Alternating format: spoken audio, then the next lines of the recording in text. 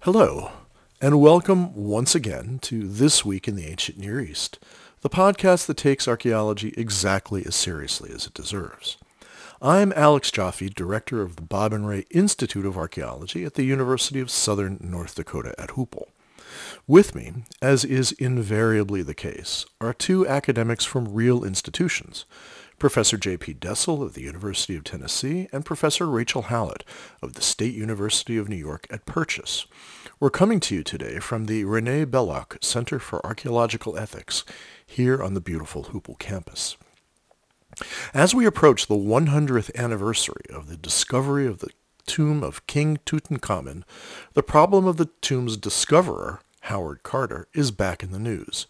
Reports that Carter pilfered items from the tomb have circulated for decades, but have never really penetrated the public's consciousness, or, for that matter, academia's.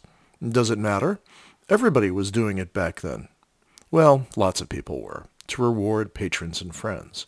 Or is the problem that he lied about the discovery to cover up the heist? How do the ethics of past archaeologists, or lack thereof, shape discussions today? What are our ethics anyway? And where can I get one of those golden carnelian necklaces? My wife has a birthday coming up. Okay. So before the lightning round, I feel honor bound to give a shout out to our listener in the OC, who sent us a very kind and thoughtful letter this past week, which makes me think that we should do a dip into the old mailbag episode one of these days. So I encourage our listener and any other potential listener that we don't know about, people that they meet in the street, to send those cards and letters in and ask us questions. What would you like to know from us about us? What's our email address? This Week in the Ancient Near East, all one word, at gmail.com. There you go. We're easy to find. So yeah, thanks. It's cool. Unlike all the artifacts from Tut's tomb. Those are cool too. I'll jump ahead. But many are not so easy to find. Or some, not many. All right, let's stay in order here. Yeah. And let's go to the lightning round. I have a lightning round. I have a couple of ideas. But let's go with the most memorable thing that you've ever stolen. Oh, I have a great one. Okay, you go first. All right. I had sticky fingers periodically in my youth, and one time I stole a copy of the Pentagon Papers. Okay, that's how is that a little meta gesture for a 13-year-old? That's good. Far more telling than I think you realize, or perhaps you do realize. Interesting. Yeah, that's a good one. Wasn't there this? What was it, Abby Hoffman wrote "Steal This Book"? Steal This Book. Yeah. I didn't steal that book. It was the next book on the revolving bookshelf at. Yes. Right. Exactly. Okay. Very good. Yeah. I didn't really steal. You stole Alex's heart. Maybe. Oh, you just walked all over my answer. Oh, I'm sorry. I have it literally written here. My wife's heart, and hers mine. Very nice. Oh, Very nice. I feel awful now. The only thing stand in the corner. Yeah, the only thing I've ever stolen is with a toddler in the supermarket basket, holding a bun, a roll to keep him happy while we go around the supermarket, and then he finishes it before we get to the checkout line, so I don't pay for it. That's the only thing. Yeah, they're still looking for you. Yeah, I'm sure. I've seen you in the post office. Okay. Huh. Oh, you did yours, Alex, right? Yes, very Well, good. no, Very he good. did mine, but so thank you for that. Well, we try to cross boundaries and borders. There you go. That's very true. But I guess that brings us to the crux of the biscuit, why I've asked you all here today. And that is on the very nearly 100th anniversary of the discovery of King Tutankhamun's tomb, the Boy King, cut down before his time. Another series of articles and books have come out or are coming out, which recount the sticky fingers, apparently, of the tomb's discoverer, Howard Carter. Yeah. Go ahead. Who seems to have made off with a number of items from the tomb and fudged his, being a technical description, fudged the description of his discovery of the tomb to make himself look good, or to cloak his nefarious underhanded activities. Yeah. And so I say to the panel, what's up with that? Well, Carter, Carter is certainly not looking good after all these articles. And there's a couple of interesting angles to this. One of which is a lot of this information was already published in a general kind of way in 2010. Yeah. So in one regard, none of this is new. And I think, Alex, before we got started, you sort of asked an interesting question. Why did no one pay attention to that? I mean, is it just because, obviously it's a big thing now because the 100th anniversary of the discovery of the tomb. But why in 2010 did this not make a much bigger splash, at least in archaeology circles? Well, that's a good question. And in 1970, when Thomas Hoving of the I think he was then the director of the Metropolitan Museum of Art, wrote a book in which some of these kinds of shenanigans were discussed as well. Maybe the it's a sign of the zeitgeist. Yes. that shenanigans are everywhere these days, and we're much more attuned to shenanigans and unforgiving of shenanigans. I think that's exactly it. I think in the 70s, the archaeological community was just beginning to become aware of the sort of issue and larger issues and repatriation issues in general. And it really wasn't going to be a news story in the 70s. And it maybe should have been a news story in 2010. And that's an interesting question, why nobody seemed to care until now. Yeah, I think about 1970. That was pretty antediluvian in the way everybody thought. Yeah. And certainly in the way museums behaved, because they were still acquiring things that were, clearly illicit. So exactly. So Hoving was way ahead of the curve. Right. And that, he really never got any recognition for that. But 2010 is pretty recent. And certainly the zeitgeist in 2010 was, these kinds of activities were not well regarded. So why? And that is when the Metropolitan Museum, when in 2010, they realized they had these 19 objects, we'll come back to this, from King Tut's tomb, and they returned them to Egypt. So in that sense, 2010 made an impact in the archaeological community, but it didn't really capture the public attention like all of these articles that are appearing in newspapers all over are capturing our attention now. Right. And that, I guess, is purely because it's the 100th anniversary. Right. Well, but also, don't you think the zeitgeist now is much more unforgiving?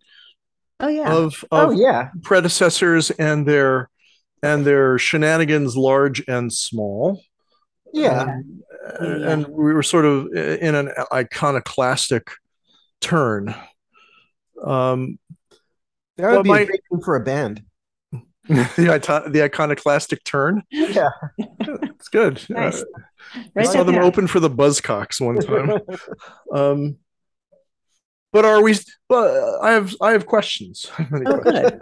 Well, fire away, my young. Are we surprised by any of this, or should we be surprised by any of this? No, because the whole history of archaeology, from its quasi scientific origins in the 19th century, was all about shenanigans and large and small, ranging from the pitched battles on the banks of the Nile between French run and British run gangs who had just looted enormous sites and were dragging stuff down to the barges, to sticky fingered folks in the 20th century who were saying like, oh, that's nice.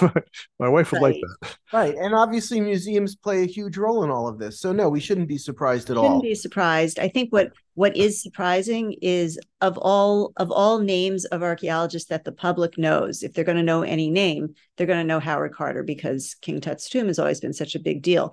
And I think the I don't know if I should say magnitude of what he did. It's probably not in the grand scheme of things. We can decide if this is gigantic or medium or whatever, but he's a name that is known, and that he wasn't a pristine player. But is anybody pristine?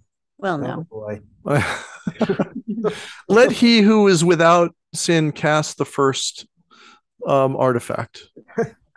You might say. And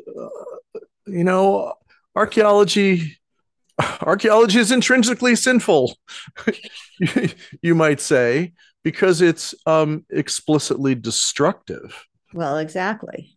So you have to destroy to learn. We had to burn the village to save it. Right. It's almost the same logic. The alternative view is, at least vis-a-vis development, if you find all this stuff, what are you going to do with it? Are you, really, most societies don't have the stomach to just plow through it. I mean, we sort of do in our own way, but so I think that, in that regard, archaeology serves a real purpose. But yeah. Ooh, Professor Dessel with an existentially hopeful statement. Every day he rethinks his personal philosophy and decides he will persist as an archaeologist. Well, I persist, whether as an archaeologist or not is up for grabs. Well, I'm not sure people realize that archaeology is destruction. This is actually what I tell my intro to archaeology class all the time. Destruction. It's all destruction, right? You have to dismantle the whatever it is structure to understand it, and then it's just not there anymore. It's never the same again. And that's why archaeological recording and photography is so important. So let's get back to Carter, because what Carter is being accused of in this soon to be published book on the anniversary of his discovery of Tut's tomb is that he went into the tomb possibly before he admitted to going into the tomb, or he and his team went into the tomb and sort of rifled through everything and made a big commotion, and then came out and resealed it because they weren't supposed to go in alone, unauthorized by any representatives of the Egyptian Antiquity Service. And so there is a lot of questions being raised about his reportage of what the tomb looked like when he entered it. He reported that there was a lot of chaos and that things were all over the place, and that the tomb had been looted and looted at least once, if not several times in antiquity, and that this is what he found. But now some archaeologists, people in the know, are suggesting that he was the one who left the big mess. And I think that's just fascinating, actually, that now that this has all come to light in such a big way, that he blamed ancient tomb robbers on the thing that he did. I mean, that's pretty audacious, to blame ancient people who can't defend themselves because they've been dead for a couple of thousand years. Howard the Audacious. That's what they called him down the pub. Oh, that's just Howard being audacious again. I do like there is that one reference in their Spiegel article from 2010 that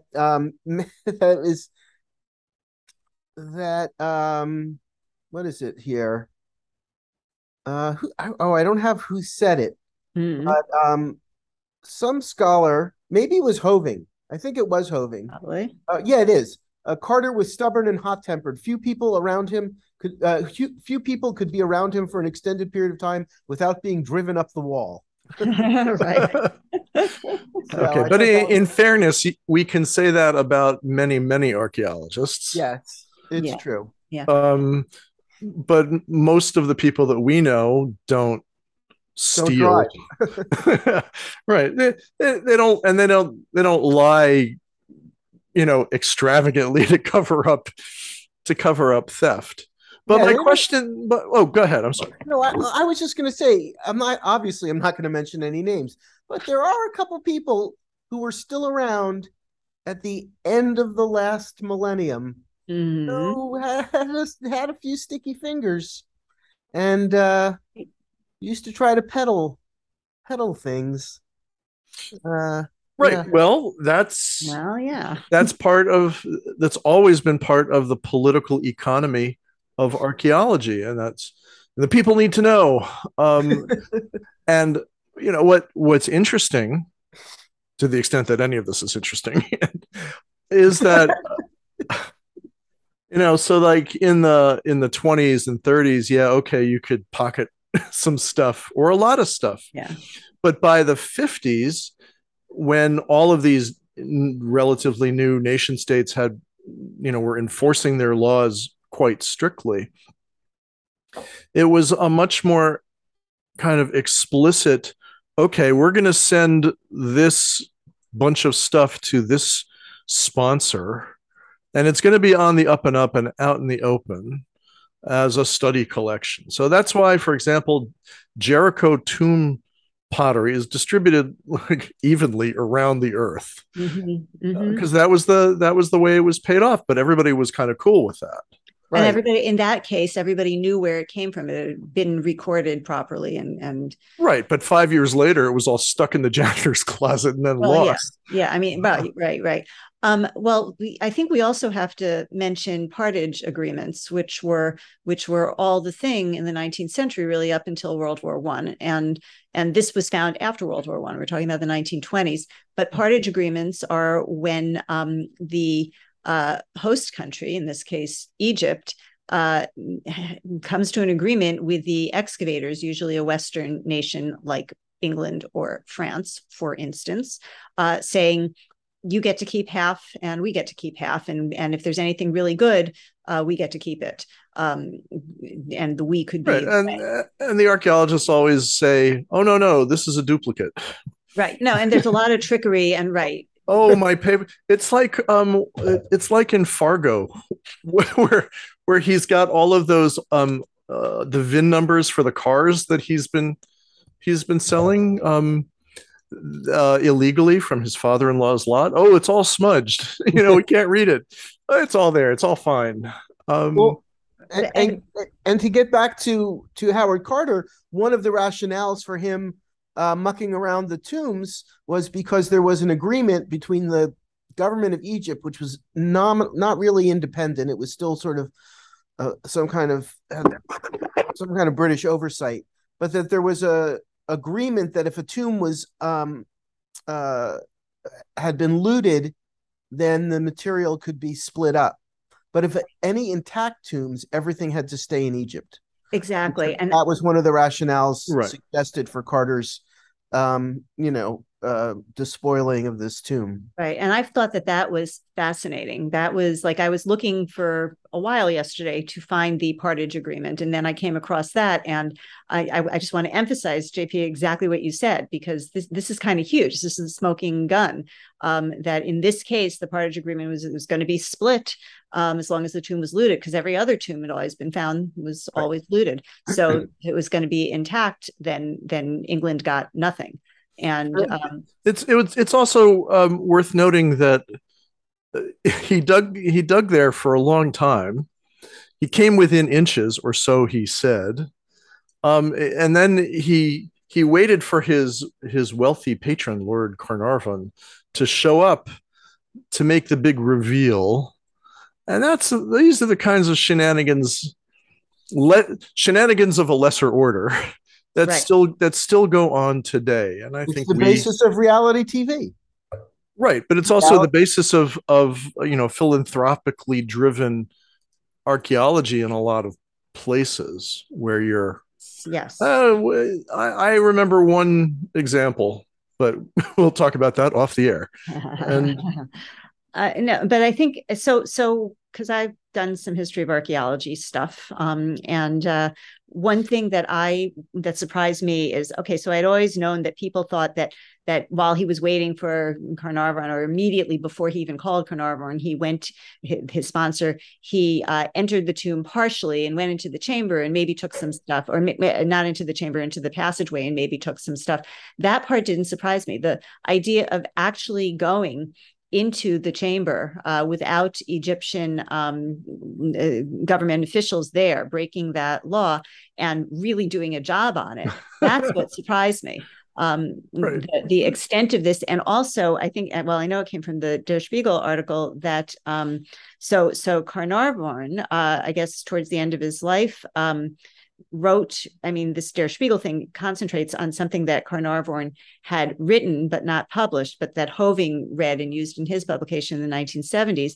And what Carnarvon said happened is totally different than what Carter said. And I think it might have been his daughter who wrote that, but I'm not sure. Okay. Yeah, but I'm not entirely sure. I don't. Okay.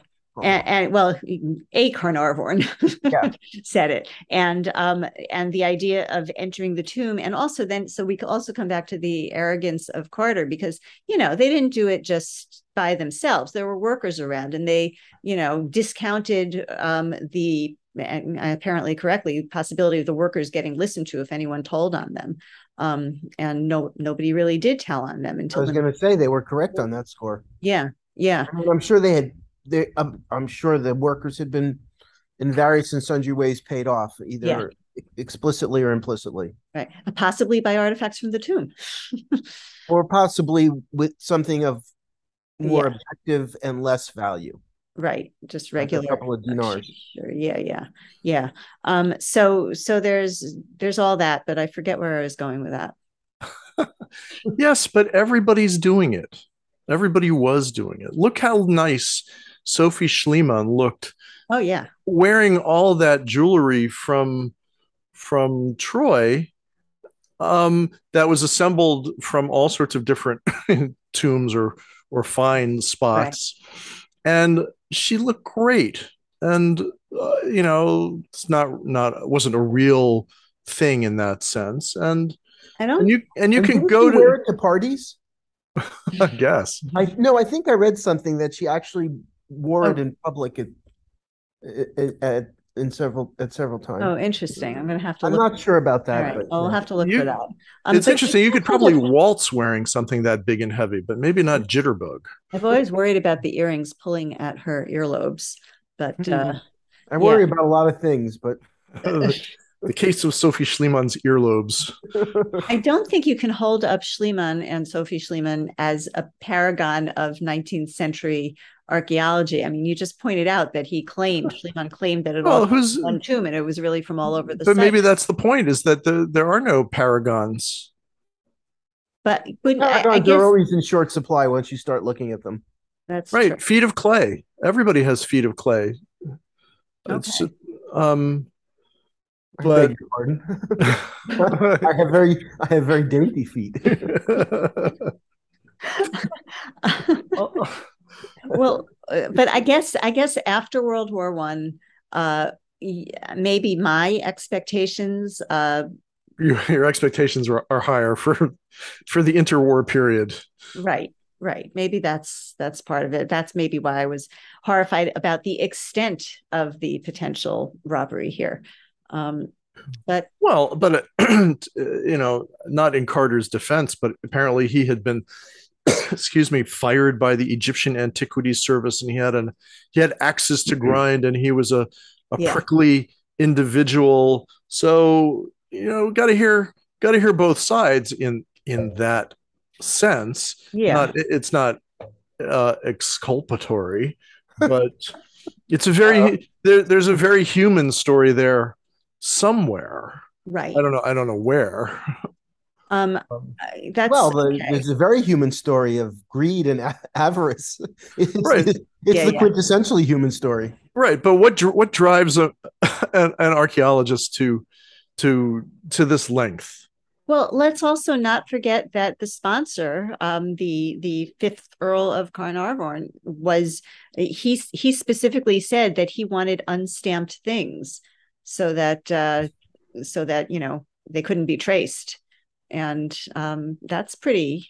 I don't know how by the 1920s if the Carnarvon family still had their wealth. They certainly had their estate. And for those listeners who don't know, or if our listener doesn't know, the TV series Downton Abbey was filmed at Highclere Castle, which is the Carnarvon estate. So just had to make sure that got said. Was that a TV show? Yeah. What's it about? I didn't get the reaction from either of you that I was hoping. Okay, but my question then becomes, it's twofold, and I'll take my answer off the air. Is it the find, or is it the story of the find that intrigues, or are the two inextricably woven together at this point, that you can't have Tut without Carter and you can't have Carter without Tut, and your interest is not exclusively in the boy king, but in the circumstances of his rediscovery, and therefore this tortured individual that people couldn't stand being around for very long, and vice versa. And is it always that way? I'm not quite, I don't quite know if I follow your two-part question. Is it? I think. Are we interested in the results or how they got the results? No, I'm interested in the results. I don't honestly. I only care that this tomb was not looted, that it was intact. I don't really care who excavated it, and I say that quite honestly. I only care about the archaeology part of it. Well, that's but do normal people think that way? No, well, I certainly can't speak for normal people. I have a as yet unpublished article that kind of deals with this issue. The fact that popular culture think about the Mummy movies and think especially about Indiana Jones, it's all set in the past. It's set in excavations of the 20s and 30s because of the glamour and you don't have to worry about the locals and all the sort of pre modern understandings of what Westerners are allowed to do. You can let go of all that and romanticize good times. Right. In other words, you can be colonial again. Precisely.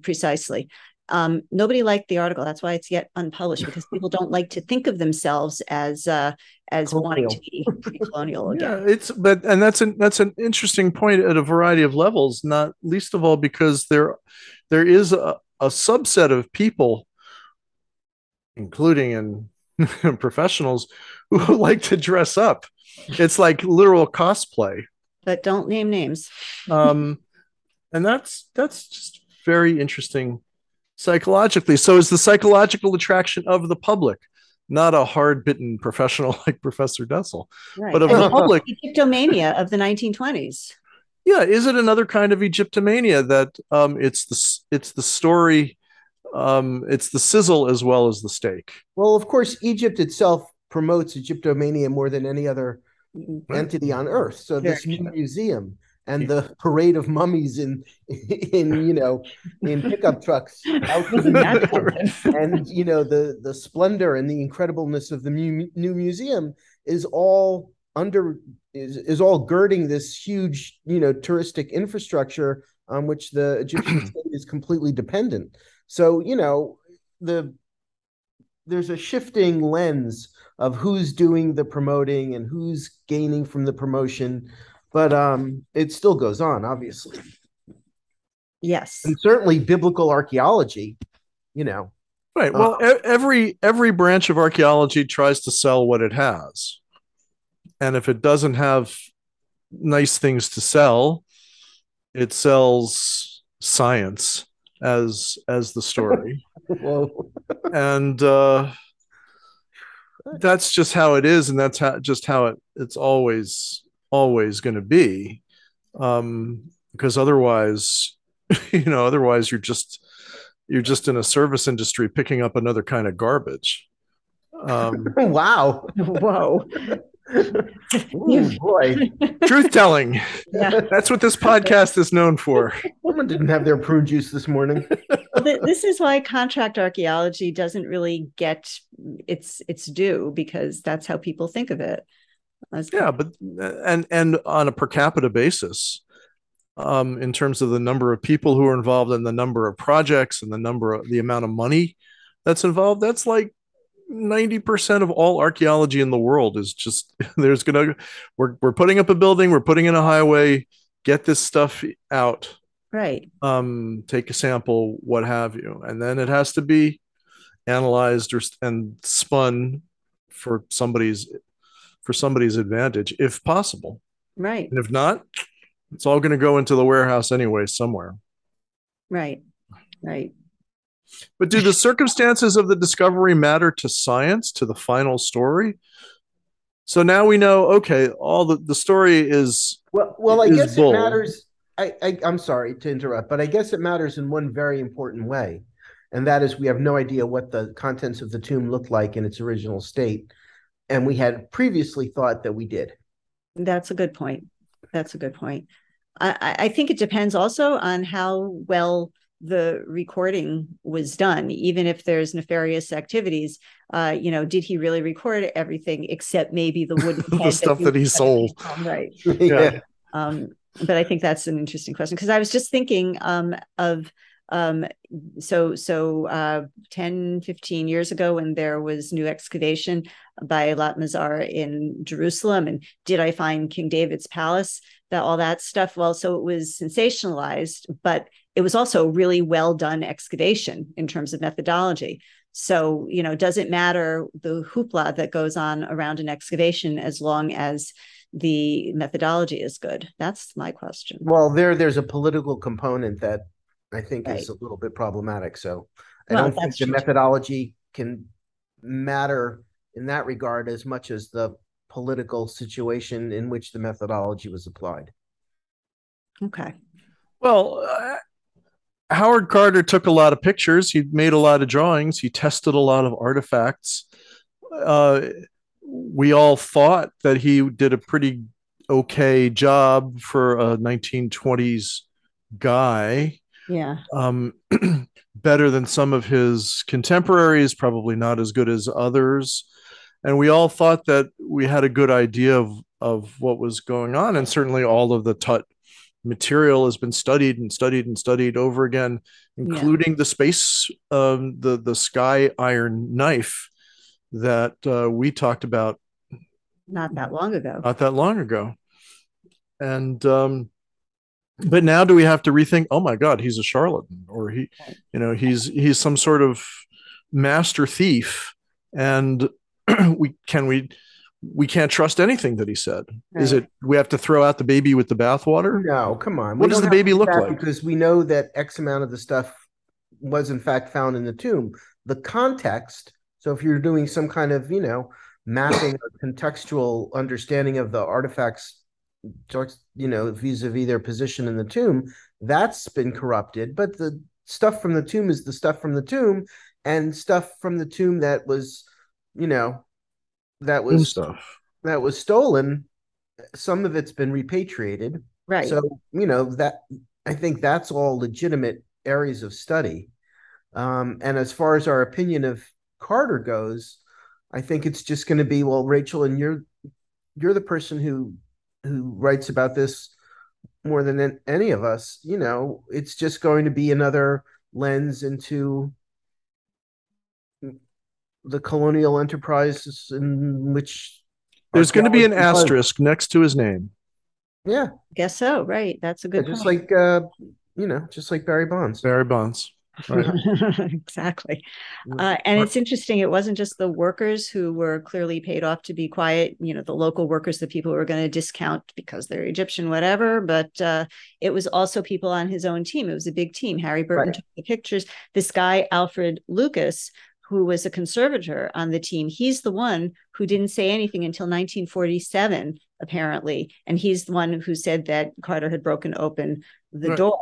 Right. And Alan Gardner, who we all know because we were still reading books authored by Alan Gardner when we were in graduate school. Absolutely. He wrote a pointed letter about it, but he didn't name names. Right. He didn't name names.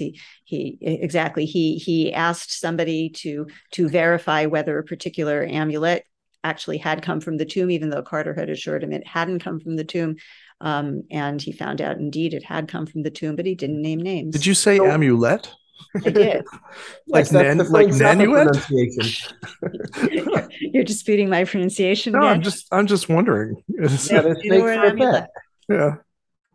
But so maybe it's going to maybe give us a little pause regarding Alan Gardner. Sir Alan Gardner.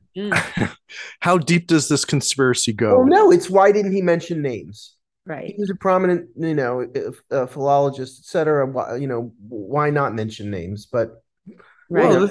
And this is the sticky wicket of archaeological ethics. Right. Well, it also is a class issue, I would argue. Well, that's all interesting. I mean, I keep wondering about Carter's relationship with Gardner, prior to the finding of the tomb. Why is Carter giving him a piece of an artifact from the tomb to begin with? Yeah. Like, is he sucking up to him, and why? Right. That's a good observation. Absolutely. Yeah.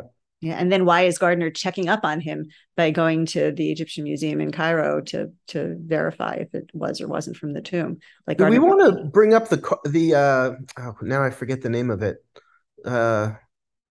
The whole Mellert thing, the Dvorak treasure. Oh God. Yeah. Well, but that's sort of the converse example. Right, but it's setting up Mellert to be the Carter of the day. Well, but Mellert always claimed that he was set up. No, that's what and that he was the patsy. Right. That's why I said he was set up. I'm saying that that somebody was sort of acknowledging, oh yeah, we can set him up as one of these dirty archaeologists who's stealing antiquities and selling them, and that's a believable thing, right. and that's what Carter actually did, right, and that's how Mellert got set up regarding this Dvorak treasure. Which I will say, I studied with Ian Todd as an undergrad, and Todd always said that Mellert, always told the basic story was that, he was shown this stuff on a train. Right. He sketched it and had nothing else to do with it. Right. Well, it's an interesting observation that by the Dvorak was what, 1958, I think. I want to say something like that. Yeah. It wasn't the 60s. Yeah, I don't think it was in the 60s. But the whole thing, it was supposedly happened around 58, and then it broke in 60. The Illustrated London News in the 60s. That late? I thought 1960 or something. But something. Yeah. But certainly by that time, sensibilities had changed around the region, and in all the countries of almost all, not all, many of the countries of the region, Turkey, Egypt, and Iraq kind of at the forefront, they became very possessive, and Greece. and Greece, of their antiquities. Rightfully so. I'm not, it's not a, but it's part of a kind of nationalist series of nationalist phenomena in those places. Yeah. And the accusation that, oh, this guy was stealing or involved with fencing, became very convenient and plausible, particularly right. And I'm saying the plausibility was because of this sort of, reputation that archaeologists kind of had, right. And certainly Carter is emblematic of. Right. Right. For repeated shenanigans. Yeah. Every time we say shenanigans, everyone should take a drink. Right. But let's also, I want to come back to some basics here that I think anyway, that what is shocking to me is the extent, not that it was done, because yes, as you say, the shenanigans have gone on. That's a good point. It's like he went in there with a forklift. Yeah. As opposed to, like, everybody has known, or what it has been known, that things from Tut's tomb were distributed. So there was no secret, and we said this a little bit before, but not with so many of the specifics. There's no secret that Carter and Carnarvon gave something from the tomb to King Fuad I of Egypt, and gave also something to, or a few things, maybe one thing, to Edward Harkness, a trustee of the Metropolitan Museum. So he's giving stuff away. And all these museums, the Brooklyn Museum, the Cleveland Museum, someplace in Germany, and there are others, all have in their collections, some repatriated, some not, things that came from the tomb. So his estate, after his death, stuff went places. And that's never been news, right. Not even in 2012. And that was a very common 19th century thing. Exactly. And it was not exactly secret. You give something to the King of Egypt, it's not a secret. You give something to the trustee of a museum, it's not a secret. So again, to me, it's the extent and the hubris of just, yeah. Well, we're always pushing out the boundaries of hubris. Yes. Yeah. Wow. that seems to really take the air out of the room. I'm pondering that thought. Well,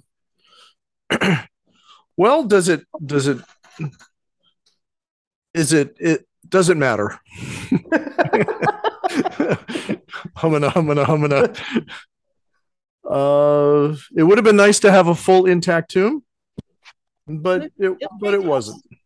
Well, we had a full intact tomb, but it would have been nice if Carter hadn't despoiled it. Yeah. Yeah. Does it matter? Yeah, it would have been nice if he hadn't. Does it change things? Does it change the field of archaeology as we know it today? No, not so much.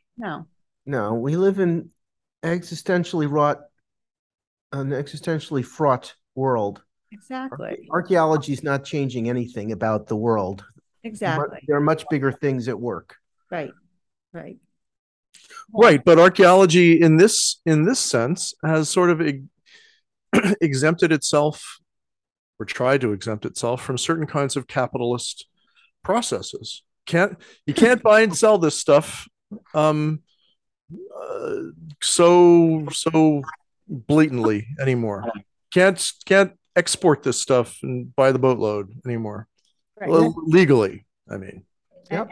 We are sort of tiptoeing around the edge of the huge topic of archaeology and nationalism, and I think we probably should stop before we fall in. Right, and also repatriation. Yeah, send it all back. Yeah. So let's not go there. Okay, final thoughts then. Shoulda, coulda, woulda. Howard, we hardly knew ye. Yeah, just about the scale of it. That's my man. So disappointing. So disappointing. All right. Professor Hallett, any final? The scale. the shocking nature of the scale. If you that's sort of if you're going to steal, keep it on the manageable small side. Exactly. That's all.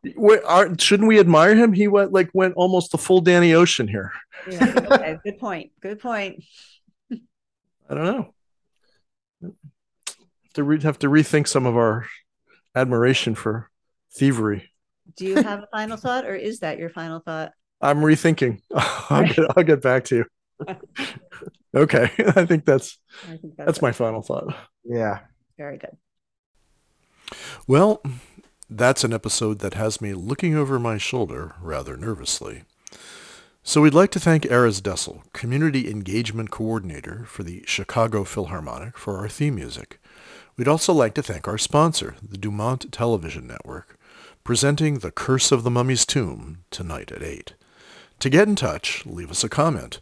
Send us an email at thisweekintheancientneareast, it's all one word, @gmail.com, or send us a postcard at P.O. Box 1177, Boston, Mass.